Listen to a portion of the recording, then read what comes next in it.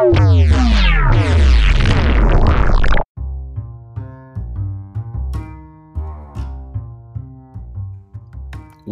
to Indie Game Business, where you'll learn to navigate the industry with ease. This show is produced by the Powell Group, the leading business consulting firm in the game industry. Visit us online at indiegame.business to get your free pass to our next digital event coming December 8th, 9th, and 10th, where you'll have more great sessions you can participate in for free, and inexpensive passes to our industry-leading digital business-to-business meeting system. Also, make sure to donate to Extra Life. We've got a link down below in the description, or you can even join the Indie Game Business Extra Life team. That link is down in the description as well. Here we go, Indie Game Business.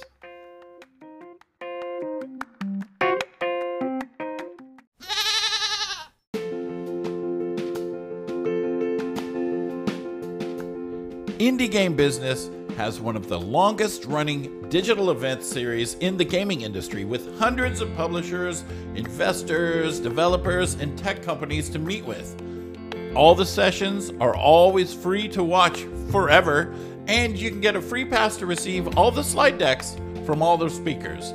The tickets for meetings start just at $50. Go to indiegame.business and use the code IGBpodcast to get 20% off your ticket.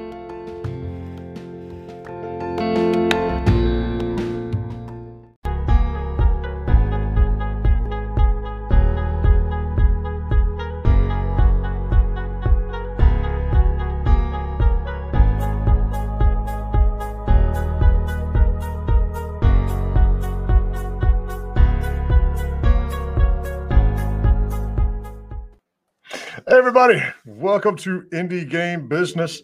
We are here today with Elina Arpanen. I hope I didn't butcher that too horribly there. She's the CEO of QuickSave, and they do chat games. It's a very new, interesting, and emerging market that even I'm anxious to hear a little bit about. So welcome to the show. And let's start where we always start. Tell us how you got into the industry in the first place, and then walk us through your career up until this point. Yeah, thanks for having me here. It's great to be here. Yeah, sure. So I've been in the industry for 16 years now. Basically, I started in the gaming industry straight from the university, where I studied computer science. I guess going into computer science in the first place was a bit of a surprising thing for me, because I wasn't a person who was coding since being a kid and all that. But I got interested in the early internet days. Actually, I got interested in the chat rooms and the kind of social places that were becoming available in the World Wide Web. That was a fairly new thing at the end of 90s. So yeah, that got me interested in the social aspect and the kind of emotional aspect of what you can do with these computers. So I went into studying that, and kind of during the studies, it was kind of becoming clear to me that it's going to be games. I've been playing games since I was a kid, and we did have the early consoles and everything back at home. So but it wasn't clear to me since since a kid that I wanted to do that, but it kind of crystallized over the years. And my first job was Digital Chocolate with programming, actually. But then I kind of moved on to leading the teams, and I founded my first own company in 2010. So that's already 10 years ago. And with that company already, we were doing actually games that were really social. They were 3D games, where you would walk around with your character, and you would have to talk with the other players' characters in order to advance the plot lines. So actually, with the first company, we were doing kind of social stories, multiplayer stories that you would kind of act and play through with the fellow players. But we wanted to take those concepts to mobile, because we thought that the audience that we were looking for would be more on the mobile. And it was at the end of 2014 that we realized that all these messaging apps had arrived. And those were places where you would be happily typing on your phone, because at that time games on mobile were aiming to be like a simple swiping or like very easy to use user interface, and we were worried that a lot of typing would be a problem, but not in the messaging apps. So we actually started already like 6 years ago to approach different apps on like who would distribute our games for us, and they were interested, but it was kind of too early because they were not really doing it. Except then we ran into Palringo, or they found us, and Palringo was a forerunner because they were already running a business having game bots in their messaging app. It's a British social app, and in 2015 we ended up, or they ended up acquiring our company because they wanted to strengthen their game business within their app. So during the time, we also introduced an HTML5 component for that. The application started to have an HTML5 component, so it became quite close to what's now also happening with the chat games. And that was a very good time because we had a very active audience who was really looking forward to play all the games that we just had the time to put out and develop for that audience. But then later on, in 2017, we saw that the market was kind of becoming bigger. Facebook had just at the very end of 2016, Facebook started the closed beta for instant games. And we kind of, at the early 2017, we realized that, hey, this is now happening. And we got interested. And that's when we founded Quicksave Interactive. And it's pretty much the same founding group. At least the three of us were already that we are founded. The founders of Quicksave were already founding the previous company as well. So we've been together also building these companies quite a while now. And so together we started this new company, and the aim has been all the time and still is to define this new market sector. And in the beginning, we were already betting that, okay, it's going to start with Facebook, but there's going to be others who join. And now there's at least 8 social apps currently offering integrated gameplay. So the thing is that the game is happening inside the app. It's nothing you download and install separately. So, and this is fascinating to me. So how do the games usually work? Are they all narrative-based games, or walk us through 1 or 2 examples of the kinds of stuff that you all do? Yeah. So they can actually be anything, because it's now HTML5. Like the very early games that we did at Palringo, which was the acquiring company, they were more like text-based. So there was text and image in the chat, and you had to, the interface was a bit like what's happening with the Discord games now, that you have to give commands, and that's a bit cumbersome because it creates a lot of spam because users are seeing everyone else's commands. Yeah. And so once you kind of obfuscate all that spamminess with a graphical interface, your opportunities to do anything grow much bigger. So how it works now is like within this app, for example, in Facebook, they have a gaming tab within the Facebook main app. So if you go to the gaming tab, you see a name and icon for a lot of the games, and you can click that and it'll open it up in a web view. So it's like a little browser inside Facebook. And so that's the space that you can use. It's usually vertical, like you usually keep the phone in the upright position. You can also make a horizontal game, but most of the instant games are using it on a vertical. So you just you can have anything. There are match 3 games. There's merger games. There's anything.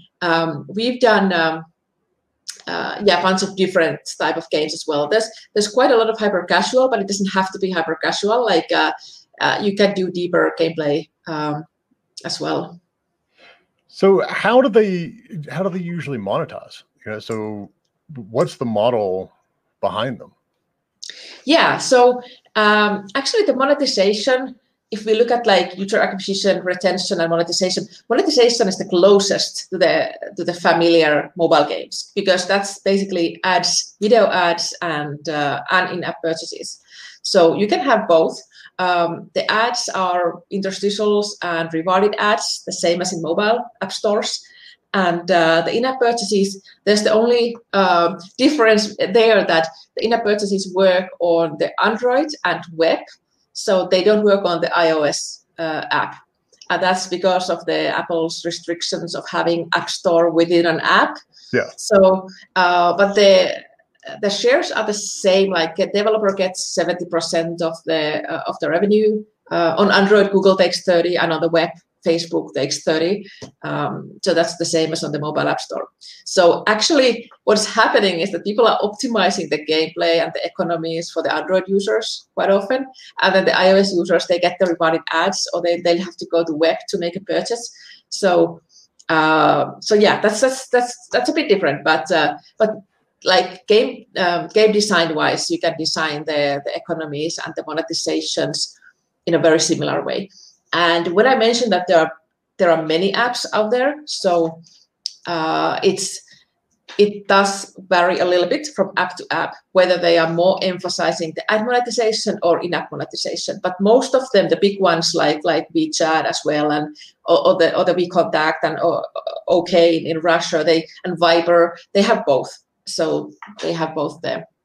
I think you refer, I mean, they are referred to as chat games, but it's like while you were talking, I just pulled up like Rambo on, and it's not chat games. Like you said, it's HTML5. It's played in a chat window, but it's a straight up video game. And that's what I think is almost like a misnomer about it, because you know, and I assumed, like I said, this is part of the reason I'm glad you're here, because I have tons of questions about this. But, you know, you assume that it is, you know, here's some social stuff that we're doing, you know, it's text-based, it's narrative-based, it's story, but it's not. It's like full-blown, you know, not 3D, but, you know, full-blown colored games. The Rambo Last Click, that's one of our games we did with the IP license from Lionsgate Games. So yeah, that's one of the games we've done. It's a clicker shooter. So they can be anything. One thing that we are quite mindful when we design the games is that we usually think of the design from the platform's perspective, like what kind of games would fit this social environment, because a key component of the game has to be something social. Of course, like a leaderboard is a very easy thing to do. Like you can have a leaderboard of points and like try to compete with your friends. But you can go a bit deeper than that. Like how do you play together against a boss level, or how do you kind of play in a group, or do you attack your friend's base, or do you help them to grow their garden, or whatever? There can be multiple ways to kind of interact, and that's very important, because in this platform there is a higher chance for kind of organic or viral growth for the game, because the people are in their social graph. They are with it. They have their friends there. So they're obviously, due to privacy limitations, like we don't, as a developer, we don't see a lot about the user. Like we actually get like a user ID that's kind of obfuscating a lot of it. But the player themselves, they would see if their friend is playing the same game. So we can display them, like what your friends are doing in the game, like where they are in the world map, or what's going on with your friends. So that's very powerful. And you know, because technically HTML5 nowadays has advanced a lot. If you look at what HTML5 games have been the past 10 years, it's actually you can on the production quality, it's possible to be kind of on par with the App Store. And thus, there has been a lot of companies that have tried to like, okay, hey, what if we have a successful game in the App Store? We just technically port it to HTML5 and we try to put it in here. Will it work? The answer is might work, might not, because if the game on the App Store doesn't have any social elements, like if there's nothing to share to your friends or nothing to kind of play together, it probably doesn't work as well. Yeah. So are there certain genres that you're seeing do better? Now, obviously, like you said, there needs to be that aspect of I can share this, I can play with them, I can share my success or my scores or whatever. But, along the lines of puzzle games, I would doubt hidden object games are going to work in that little screen. But, puzzle games, the hyper casual stuff, the more action, what types of games from that genre wise lend themselves best to the platforms? Yeah, it depends a bit on the platform's audience, obviously, like who's there in the platform. Like if we look at Facebook instant games, I know a lot of companies that are actually targeting older women because they feel that those are an active group in Facebook and they like to play games there, and that's a kind of a well monetizing audience to reach out to. So then you would do genres that fit that category of people. Then again, if you go to Snapchat has a bit younger audience, and then that would kind of guide what kind of a genre is good fit for the platform.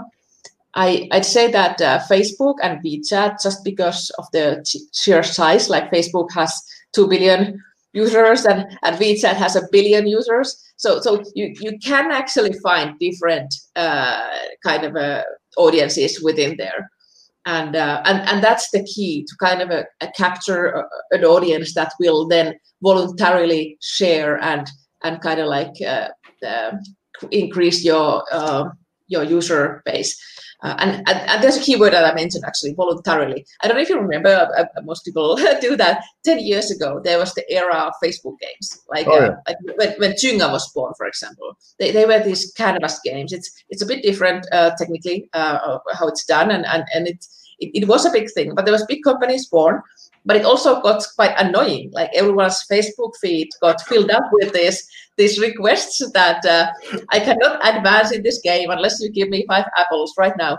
So people were spamming it, and Facebook has learned from that. So now that kind of a sharing to the feed cannot be incentivized. So you cannot block things from the game until you share.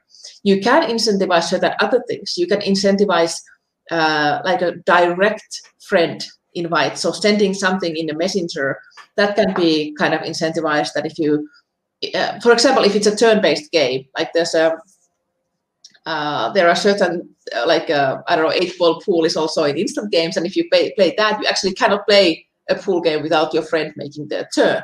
So in that sense, you cannot advance unless you invite your friend, and that can be done. But if you look at the Facebook feed itself,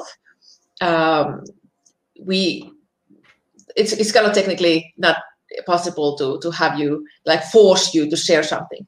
But if we look at people, like what are they doing in social media? They are there to share and socialize and like each other's things. So people actually do willingly share things if you give them something that is worthwhile to share. So that is something also within the design of the game. Like, is there something that is worthwhile?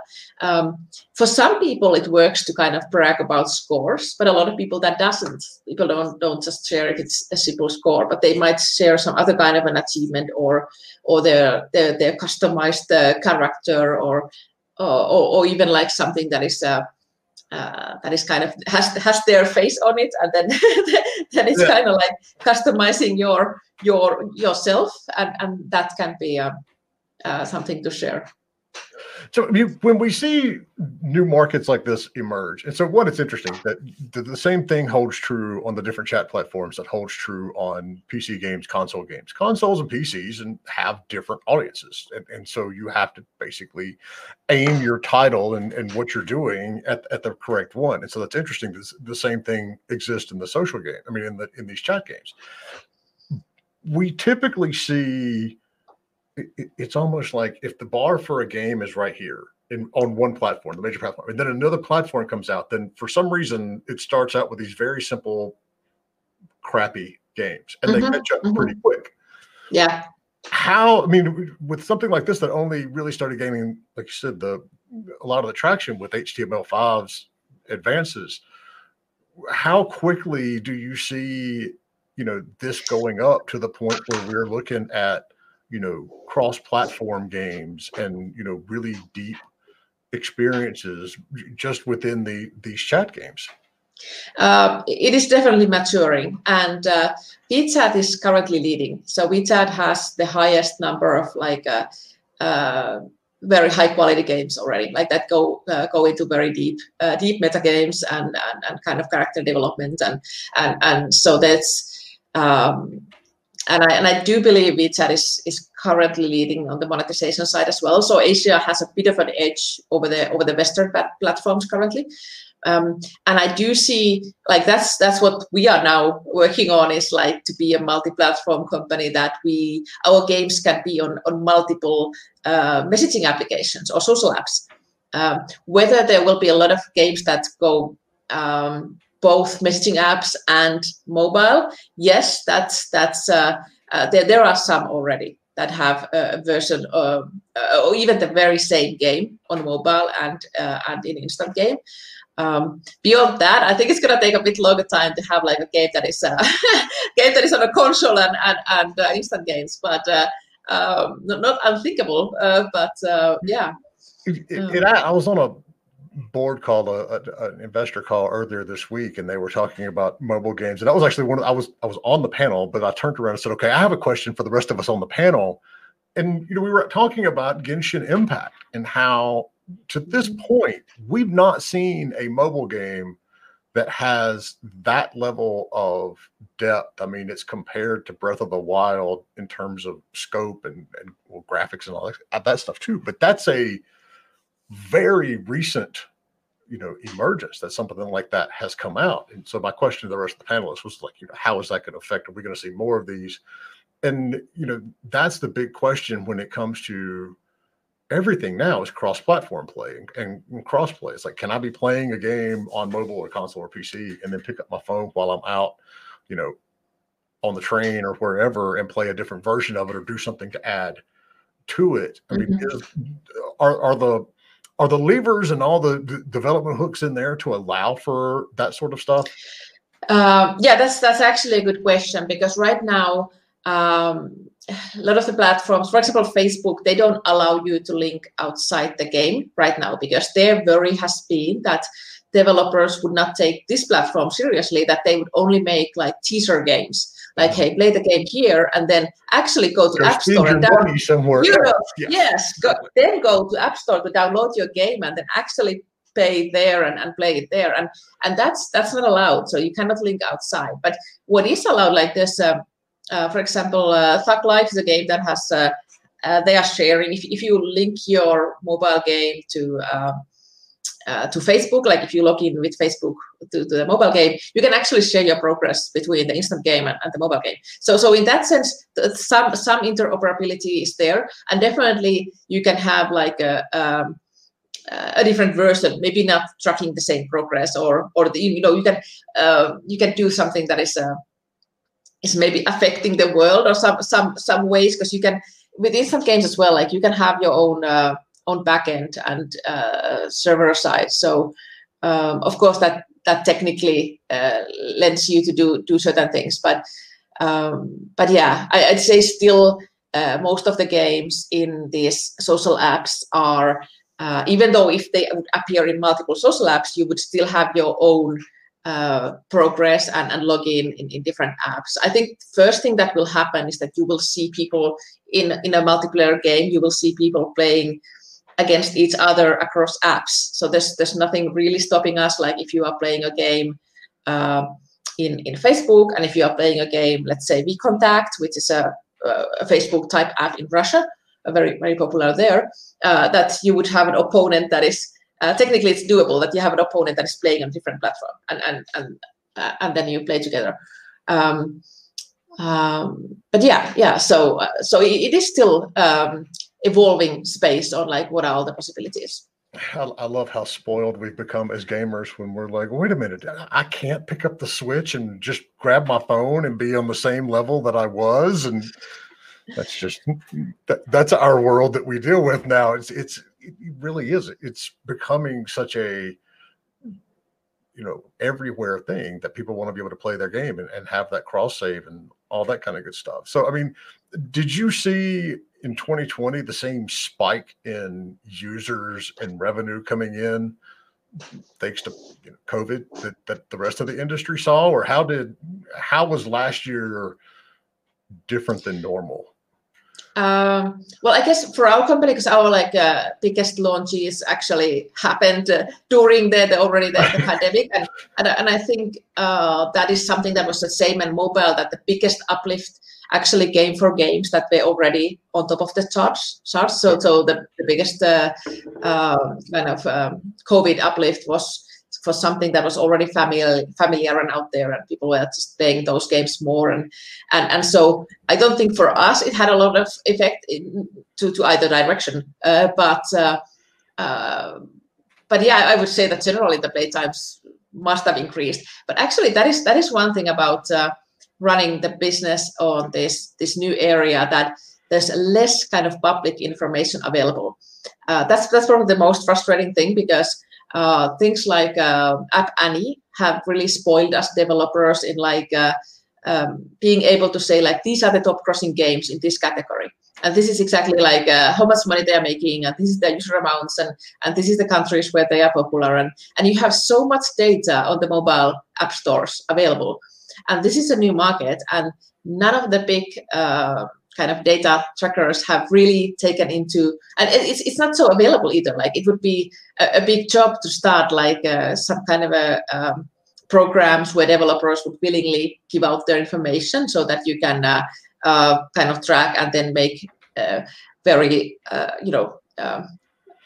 correct extrapolations. So if these games in these categories are making this much, then we can with this, because the only public information, for example, for Facebook instant games is the MAU, what is the monthly active users of each game at any given time. That's information basically public from the Facebook interface, because when you start to play, you will actually see how many people even the games have. Well, it's kind of out there, but only having the user amount does not tell you how much money it's making. Yeah. So the full WeChat has published some revenue numbers on certain categories, this category of games are making this much money, and what I hear is that there are games that are making for example over 1 million in instant games per month right now. So does it make a 100 million euro success in a year yet, but it's still for a smaller studio that can be nice money to get already. And what is the upper limit? What is the best games doing right now? I don't frankly have, it's not available. I can just extrapolate if I know, but this is just communication within the scene. There's a group of developers that are focused on this platform, and so you hear things, but it's not verifiable, and it's not official, and so that's sometimes very frustrating not to have that kind of a full data. So what is the size of the business? Obviously the user amounts is public, and they are big. There are games having 100 million MAUs monthly, so yeah, but how much that exactly is in money, I would guess pretty nice, but but it's not it's you cannot say that the exact KPIs will fit. If you have a mobile game with the same category with this many MAUs, you cannot say that it's going to be the exact same thing. That's what I was going to ask. It's do the KPIs break down? Do the percentages break down to be nearly the same? I mean, with regards to App Annie and all of those things, to be honest, they charge so much for that information. The vast majority of the developers can't afford to get it anyway. So yeah. Well, there's some that is available free, and there's actually another service that is giving some of it free as well. I forget their name, but yeah, there's still some, and then every year there's companies that publish these benchmark informations, what were the retentions, what were the day ones on average last year. Also, I would give them a shout out here if I remember the name. Sorry, I've forgotten who's the. Oh gosh, every January about this time, there's a new report on like what were the last year's numbers in general. So if I look at those, even like the freely available data that's on the mobile market, it is different in the chat games area. The user acquisition is actually easier and cheaper. It's not just because there's more viral opportunity, but it's also like when we have been running ads for some of the games that we have. So if we have a Facebook ad for a game that is inside Facebook, then it's basically 2 clicks to get into the game. You have to click the ad, and then you have to click this one blue button that says play, because pressing that blue button basically confirms that you agree for the terms and conditions of playing this game. For the terms and the conditions and the ULAs and yes, everything else. Yes. Which basically it is actually, as I said, it's pretty strict. Like we don't get a lot of info as a developer of the person, but the one thing that will happen is like their friends, if they are playing, they will see that you play the same game. So among the friends that play this, that happen to be in the same game, that information will be shared. So it's somewhat visible that you are playing if you play these games. But so once you press those, like you press the ad and you press that button, you are in the game. So the funnel is much shorter. You don't have to go to App Store. You don't have to download. You don't have to install. And so that's the CPIs, the cost per install that we get for an ad. It's much cheaper than what I would expect on the mobile App Store. So the user acquisition is nice, but then the retention is harder, because if we look at like people getting into the game, into the game so quickly, there's also not so much evaluation. Like, is this really a thing? People just click, this is not my thing, and so they go away and never to come back. So they're not invested. They are not invested when they come in. So usually, if you especially like, if you buy a kind of a boxed game that you pay money for, and then it installs for half an hour, and then you go through you are very invested in like going through this journey, so you will play a bit longer and your retention will be higher. But here it's they get so quickly into the game. And another thing is that it doesn't leave the very physical icon on your phone's desktop. So that's something that we can do that on the Android if the user wants to. Like on the Android, we can suggest that, hey, why don't you make a shortcut on your desktop, and then you have a shortcut to go straight into the game. But here, what happens like with the retention and coming back is that also the social messages are a way to come back. So here we can see that some of the KPIs are more interlinked. Like if you have a good virality, good social features, it doesn't just help your user acquisition, it actually also helps your retention, because seeing that your friend is playing the game will remind you that, hey, yeah, that's actually a good game. I want to go back there, and then click and you are back there. So yeah, a lot of the KPIs, they work a bit differently. Yeah. I mean, and user acquisition is usually the biggest challenge, and that gigantic barrier that keeps a lot of smaller developers out of the mobile space. In terms of how you advertise, is it different? I mean, obviously you said it's cheaper because you're getting people in there really, really quick, but are there different techniques? Are there different ways that you have to advertise the games versus traditional mobile titles? Not really, in the sense that it's the same. For example, in the Facebook side, it's the same Facebook ad interface that where you go and you create the ads. So you have a video or you have still images, and it's the same tools to create the ad. And you just put the kind of a play game button there, and just clicking that, and you go into the game. So yeah, but the ad dynamic itself is very similar.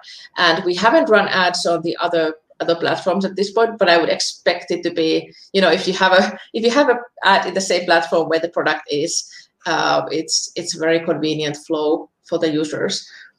And what comes to the KPIs also, what we know is that they are quite different from one platform to another.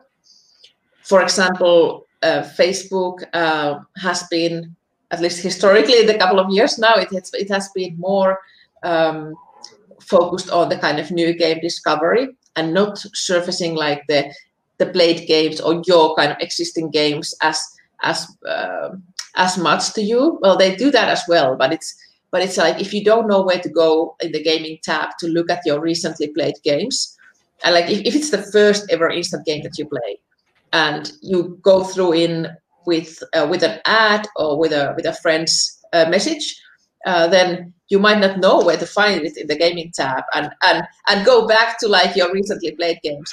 Whereas when I compare to the VChat interface, the initial discovery is harder because there's no one place for me, at least as a Western English language user, there's no one place for me in VChat to go and look like, oh, here are all the games.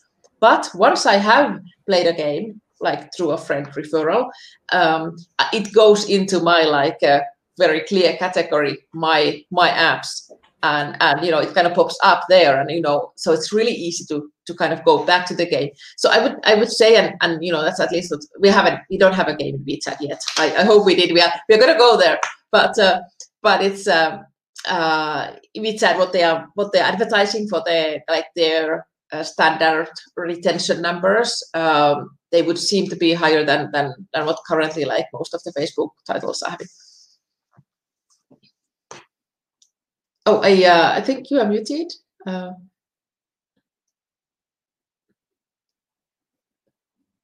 For some reason, at least I can't. I don't even know how I did that. Is this an area that you would recommend indie small developers to go into to try out, or is it one of those that, I mean, obviously there's a lot of research that goes into it. I mean, you can, even when you look at mobile games, your KPIs and all of this sort of stuff across Android and iOS are roughly the same, similar, but with all the different platforms and all the different ways of, finding the games and discoverability. Right now, is this something that you would recommend small indie teams try out? Yeah, sure. Like how I would do it is I would start with one platform, something that feels closest. Like take a look at a few of them, and one thing is that right now Facebook and VChat are open in the sense that anyone, well, with a small registration, you have to like register your company and go through like a short review that you are actually existing legal entity. So it's not like for individual person to, but I mean, you would have some registration. So, and then you can start to publish games there. But most of the platforms actually require that they accept your game. It's because they want to keep the kind of bad actors out of the platform. There are a lot of kind of gold diggers that are looking for like buying. You can buy an HTML5 game with a couple of thousand euros, and then you just you just port it over, and you're trying to strike gold. And then you are also copying the same game, or there are companies that are, for example, putting up the games also, like once you submit the game, it goes through a review so that it doesn't violate any of the kind of platform policies. But then it's a very technical review, so that it doesn't like break anything. But then people have been changing the icon so that it has a, I don't know, SpongeBob or Angry Bird or something that they clearly don't have a license for, and then this kind of creates this frustrating bad quality content there, which if that kind of a content is the first thing you see on the platform, it will not give you a good picture of what the platform can offer you. So a lot of the platforms are fighting against that kind of abuse from like this gold digger developments that don't take it too seriously and don't like put really effort on actually developing a game like for the platform. So that's why most of the platforms are something that you have to kind of pitch a game to them, and then if they like it, they'll accept it. And that's, I mean, if you are a serious developer making a quality game, that's not too difficult. But it's just like this very low level thing, copyright issues. That's what they want to keep out. Yeah, I mean, we see that all the time. You know, we see it's bad on Android too, and you get the point where these ads are like bury the goblin in gold. That's like nothing to do with the game. I mean, we do see a lot of that, and those people who are ripping off IPs are notorious, and we know that they're out there. So in one way, it's good that these platforms are doing that level of curation. You know, I understand that some developers aren't going to be happy because, you know, their game even could be original. They just didn't get picked. But, you know, it's that level of curation that keeps it from being just completely taken over by scam titles. Yeah. Are the platforms, you know, financing any of these development, or, you know, are there publishers that do that, or is it all pretty much, you know, you do it, the developers do it on their own? Mostly developers do it on their own. Like there can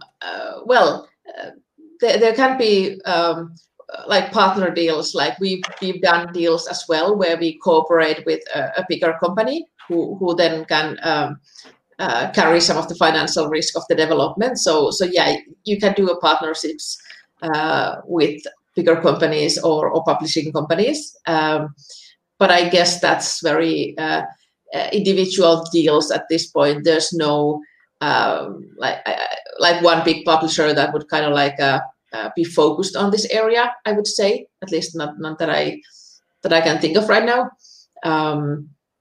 So yeah, mainly it's by the developers, and still about this kind of curation of the platform. So Facebook is also has been moving towards to be more curated. Like they started last year this minimum performance policy, like until you reach certain amount of users, for example, you can only use rewarded ads, and your interstitial ads start to work only after like 3,000 monthly active players. And these are the things that they are trying to like get rid of the not so good games, trying to just rip off the platform. And they are kind of moving towards this more partnered model as well. But I think it's really good for the platform because that will increase the quality and kind of give a better view for the players, and then it will be better for the developers as well to get more profit out of it. All right, so forgive me if I missed this because, you know, like I said, she had to come in and then she had to hang out for 5 minutes, and then my four-legged assistant had to go back out. Is QuickSave looking to do publishing? You know, if there's developers out there who have HTML games, but they have no idea how to tackle this market, you know, can they come to you all? Are you looking to do outside titles? So we have been doing kind of partnerships and cooperation with other companies in actually several different ways. So certainly, yeah, if you are serious about working on this market and doing something, yeah, you can reach out to us and we can see what can be done. For example, what we have done on the tools side is like there are HTML5 game engines out there, and we actually we are using Pixie.js as our graphics engine. But then on top of Pixie, we created our own like editors. Like we have a UI editor that we have, and we have our own backend as well for running the titles and something like the build pipeline and this kind of technical components. So we have a couple of studios that are kind of like also taking the benefits out of this tool set, and we have a cooperation going on, or then there's different models that we've cooperated with. So yeah, I mean, happy to talk about it as well. But it is definitely an interesting market for companies that are looking to kind of new opportunities, because as you said as well, like the user discovery, the App Store, that's terrible. And here there are ways to kind of do that a bit differently. And so for someone who has kind of an eye for an innovative design and wants to do social social games, then this can be a really good opportunity. Yeah, it's the sheer number of games getting launched. It's like I get an email at the first of the week, one from Steam and one from the Nintendo store showing how many titles. It's like you've got 200, 300 games launching a week on Steam, and so a lot of these new markets are good places for the developers to be, but they don't, because it's so new, there's not really an understood way to get it to market and to promote it right and that sort of stuff. Yeah. I do think there's still gap in the overall knowledge. Also, the market data, as said, because there's so little out there. It's hard to benchmark. Like if you release a title, like what is how does it compare? But it's overall. I don't think it's as complex as we make it sound. Like I guess technically the biggest thing is that if you've only been using Unity, like Unity has a web port, but it's too heavy, so you cannot use that Unity web port to make the game. The initial download for the title should be fast. I guess that's the same in App Store. Like if your downloads take a huge time, the players don't wanna. It takes more for them to wait. But here as well, like you can have a large title with a lot of content, but you should be not downloading a huge package in the beginning, but rather than download it as the player is already playing the title. I was just looking confused because I have YouTube open over here and I saw Gabriella's question come up and I'm looking at our screen and I'm like, there's no question here. Why? Apparently there's about a 30-second delay, but we got a question.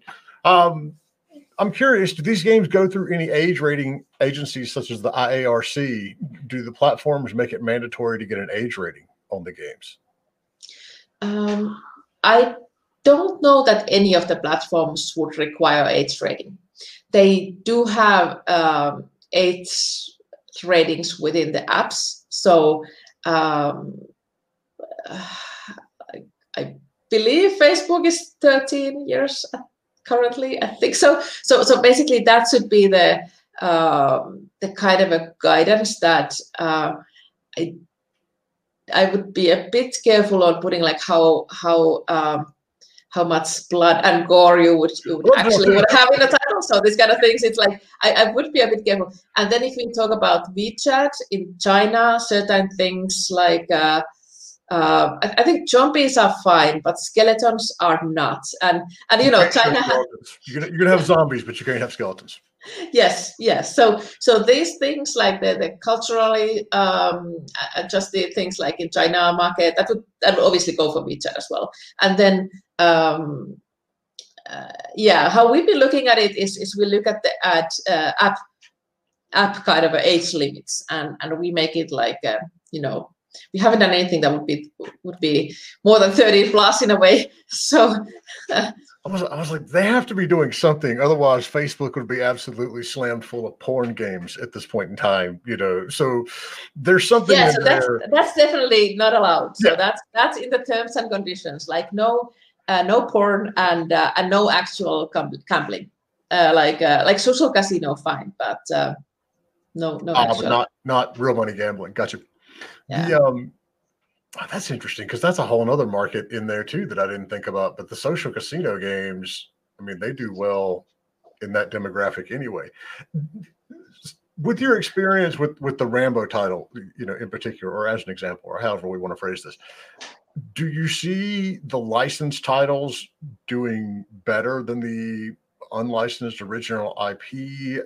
It seems like, from my experience in the industry, something that has this level of virality in it would be a haven for IPs and marketing games and that sort of stuff. I mean, is that true?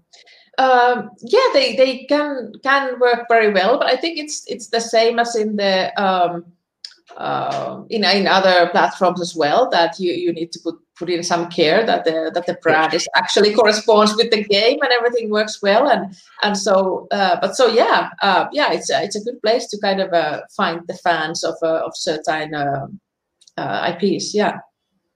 So, I mean, are there, obviously Lions Film is, but I mean, are there a lot of media company movie studios that are are looking at this as a marketing vehicle, or is it still relatively too new to them? So I'd say like a lot of the like IP companies would be interested. Like they are basically looking to profit from their IP. So if there are new markets and new possibilities for kind of franchising that, so yeah, they would be interested. I'd say on the developer side, it's still like the bigger studios that are currently leading on the App Store. They've been quite careful at this point on like how to approach this market. They've done like partnerships with companies that are actually like helping them on titles and such, but they haven't like internally, not many of them. I guess Zynga is an exception because Zynga obviously has a history with social games, so they have at least in instant games they have the Words with Friends there, and there's another game that I'm forgetting. So not a lot of releases from them either, but they have a few there. But is the revenue that you're seeing in these games? I mean, that's what I would anticipate that the hesitation is with these big companies. If they're actually successful in traditional mobile apps, is the revenue that they're going to see from a chat even going to, tick on the clock for them? Or yeah, that is obviously like you need to have a high level of success for them to make a difference. And I see that it's clearly the opportunity is there because the users are there, the monetization is there. I'd say that the market right now, it's been still in such an emerging state that there has been a lot of changes also. Like, for example, looking at Facebook, that was the first one that started this new wave. They've been doing, couple of times a bigger change within the platform that kind of has shifted on like what kind of a game will be successful. So then, like there has been some like branded games that were kind of like going for certain strategy, and then actually it was shifting. So, like for example, the games when they first started out, they were working in the Facebook Messenger, and then in 2019 they moved them from Messenger to the Facebook main app, which is actually better because the people in the main app, the Facebook app, are there more to be entertained. They are there to like, okay, I'm having a bit bored, like give me something. Oh, there's a game. Whereas people are using the Messenger app are more like directly, want to get something said to someone, there's a message to be delivered. So like a lot of these changes that Facebook has done are like, I agree on all of them that they've been very good moves. But then again, if you were optimizing a game prior to the change to the Messenger and now it changes, it may have affected that. So there has been a challenge of like, how do you actually design it? Now I see that it's quickly maturing, and I can see there are new players like just in the past 6 months that are starting to do development for the market. So I think we will see a growth in like actual good quality extensive titles on the platform as well now. So what do you see, going later on into 2021 here? What do you see as one of the goals or one of the coolest things you expect to come out of, these titles in the next 12 months? So I'm looking forward to a title that is really talked about, like the Super Mario of instant games, or something that really people hear about the title and then they are like, oh, so where can I play this? So that kind of like a bigger breakthrough hasn't happened yet, and I think that's one reason why it's not so many people or developers know that the platform is there. There are already games that are doing good money and being successful, but it's still a bit under the radar. And I think this kind of titles with bigger publicity that will be a key to kind of spread the knowledge as well. Well, you shouldn't be here talking about it then. That way you all can get all of the market share and you don't have to worry about, everybody else finding it. Yeah, I guess that would be one way to put it. But yeah, no, I it's more about the. Actually, I welcome the competition, that there's a good quality titles that will be good for all of us when there's more titles. There's so many categories to cover, and also there's so many apps and different possibilities that there's a lot of space. And it's new ways to tell stories. I mean, and that's one of the best things about games in the first place. I mean, now more than ever, we have so many opportunities for developers to get out there with their own voice and their own story. I mean, like literally with voice games coming out of the smart speakers. And, now that this market has matured with the chat-based games, and it's not just literally a chat-based game anymore. It's full-blown HTML5 games in there. There are opportunities, but that's why we love having, folks like you on the show, because a lot of people don't know it. And it's like, okay, well, even if their market exists, is it worth us getting into?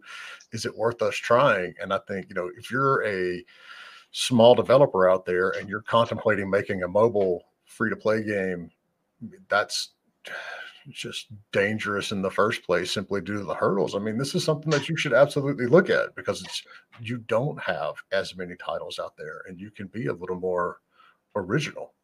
And you should call Alina, and they'll help you, get it done. So,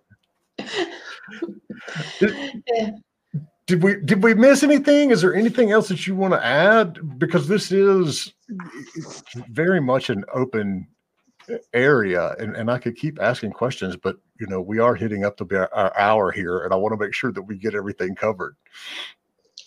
Yeah. Let me take a look at my notes. You came to the show with notes? That's oh, yeah, certainly. I think we have covered all the main kind of topics. But as you said, like there's opportunities to be original and look at like different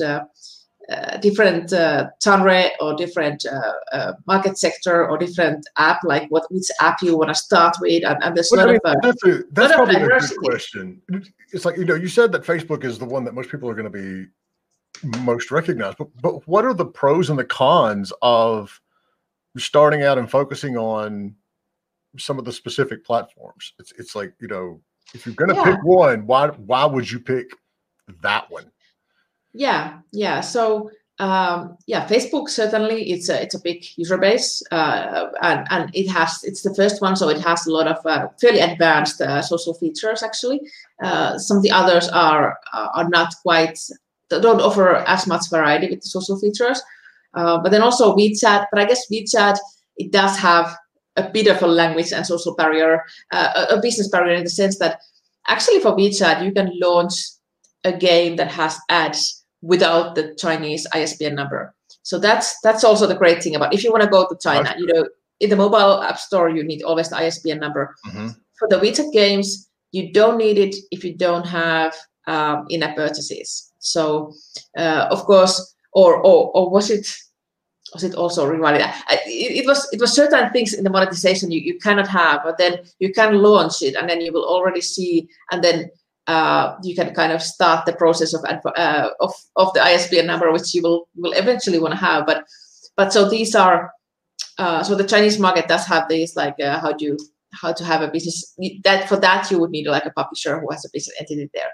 But I think as a market, it's super interesting, and technically the interface is open, so you can go and you can start developing. It's just like the publishing, the business process is a bit harder. Snapchat, super interesting. Snapchat is going around different game conferences quite actively, telling about their platform, their Snap Games, and how it works. You do need to be a partner. You do have to be accepted to your title to get into Snap, but they are very openly out there, and so they're quite easy to reach to pitch to them. Then there's the Russian platforms, the VKontakte and OK. That's an abbreviation of something I can can't remember, but PK and OK, and they are.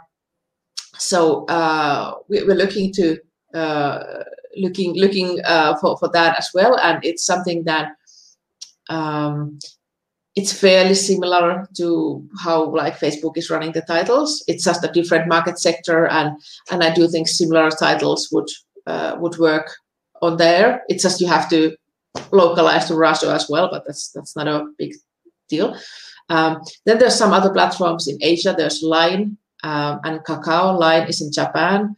Kakao is in South Korea, and there they also have like a huge penetration of the market overall. I think it's something ridiculous, like 95% of South Koreans are on Kakao or something. So it's like really like the app that they use. Line, outsources games to developers, so you can make a deal with Line to get a game there. Kakao does a lot of the development in-house, so they have their own Kakao game studio.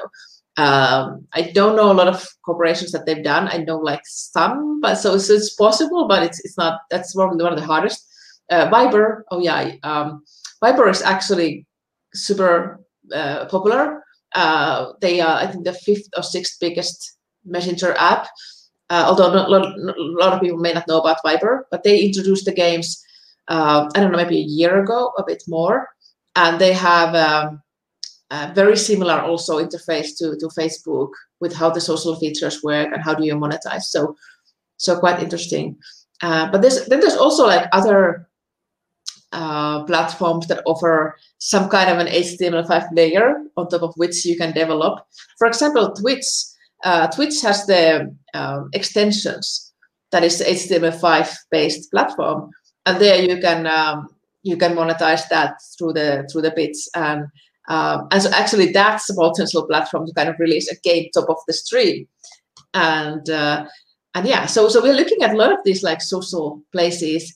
I can see that in the future HTML5 with the coming of the 5G networks and a lot of all the kind of cloud gaming streaming that a lot of people talk about. This is a version of cloud gaming because you're not installing it locally. You're kind of running the content through the internet. So I see that there will be other possibilities like beyond the social apps. For us now, the social apps are the focus because of the virality and a lot of the side benefits. But there's also like handset manufacturers that are starting to have their own stores, like Samsung, Huawei, Oppo, Vivo. They already have like their own little HTML5 game catalogs within the phone when you purchase that phone. So in that sense, I see the HTML5 as a growing market as well. But yeah, right now focused on the social side. That brings up a good question.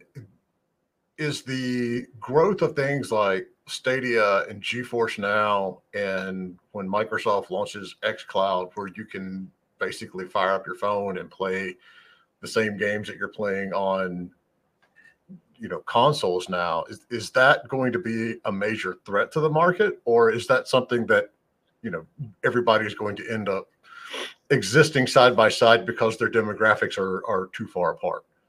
Yeah, I'd say it's going to be existing side by side. There's going to be, I'm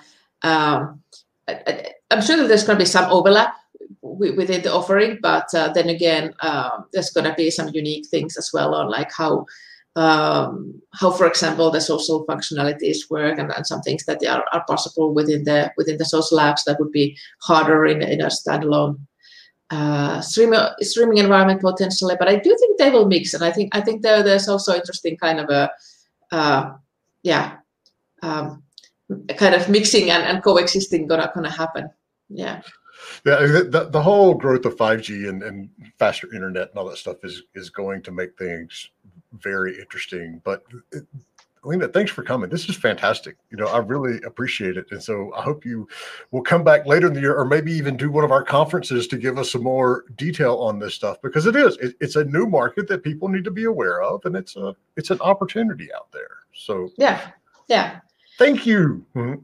Thank you very much for having me. It was really fun to be here. My pleasure. So to everybody out there, we'll be back next week. We have on the Indie Game Business side just announced our line of master classes. So if you want to get a little deeper understanding of a lot of the business and marketing stuff in the industry, and you don't want to pay $1,000, we've got some very affordable solutions that we just announced. But otherwise, we will see you soon. Thanks, everybody. Bye-bye. Thanks for listening to Indie Game Business. You can learn more about the show and our online business networking events at indiegame.business.